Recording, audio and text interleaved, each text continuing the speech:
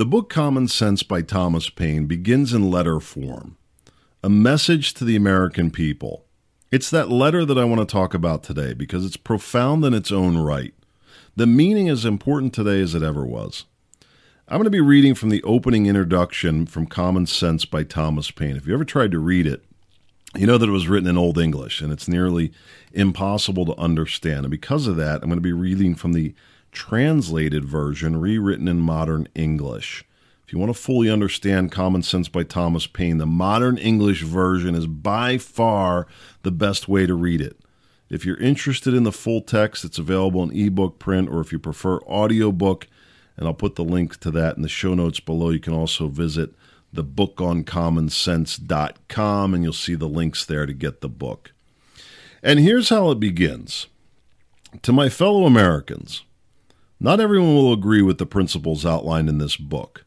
That may be because things have been wrong for so long that people have come to accept it as normal. Some people might be reluctant to accept these principles, since it defies the normal. Eventually, however, the truth always prevails. Eventually, every abuse of power is called into question. Sometimes it will cause people to question the whole system that provided the power in the first place. The King of England has united with Parliament to exercise complete control over everything. But the people of this continent, who have suffered because of the abuse of this power, have a right to question the claim of this power and the right to reject it altogether. This book is about principles. Its purpose is not to attack or compliment any person or people. Wise and worthy people don't need a book to support their beliefs, and those who lack a sense of justice or are unfriendly will remain unconvinced until the point the pain of their decision changes their mind. The matters affecting America are important to all humanity. Many of these issues have ramifications and rely on principles that affect people around the world. The attack on the natural rights of all people should be a concern of every person, regardless of whether they are the victim of those who are destroying their rights or the ones destroying the rights, and regardless of whether they are rich or poor and what their political views might be. The publication of this edition of this book was delayed to give the King and Parliament time to challenge the validity of the doctrine of independence. Since there's been no answer from either entity, it's assumed there will not be any, and the time for debate has ended.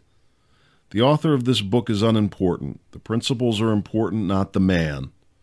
Even though the author's political affiliation is immaterial to the message of this book, the author avers that he's not connected to any political party and is not under any sort of influence, government or private, but has created this purely on principle.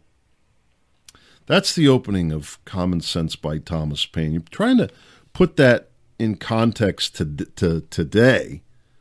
You can see why it's so profound, and the purpose is as important today as it ever was. When Thomas Paine wrote Common Sense, when he originally wrote it, the country was deeply divided. At that time, it was over the issue of independence. Not everybody wanted independence. The divided opinions were deep and vile.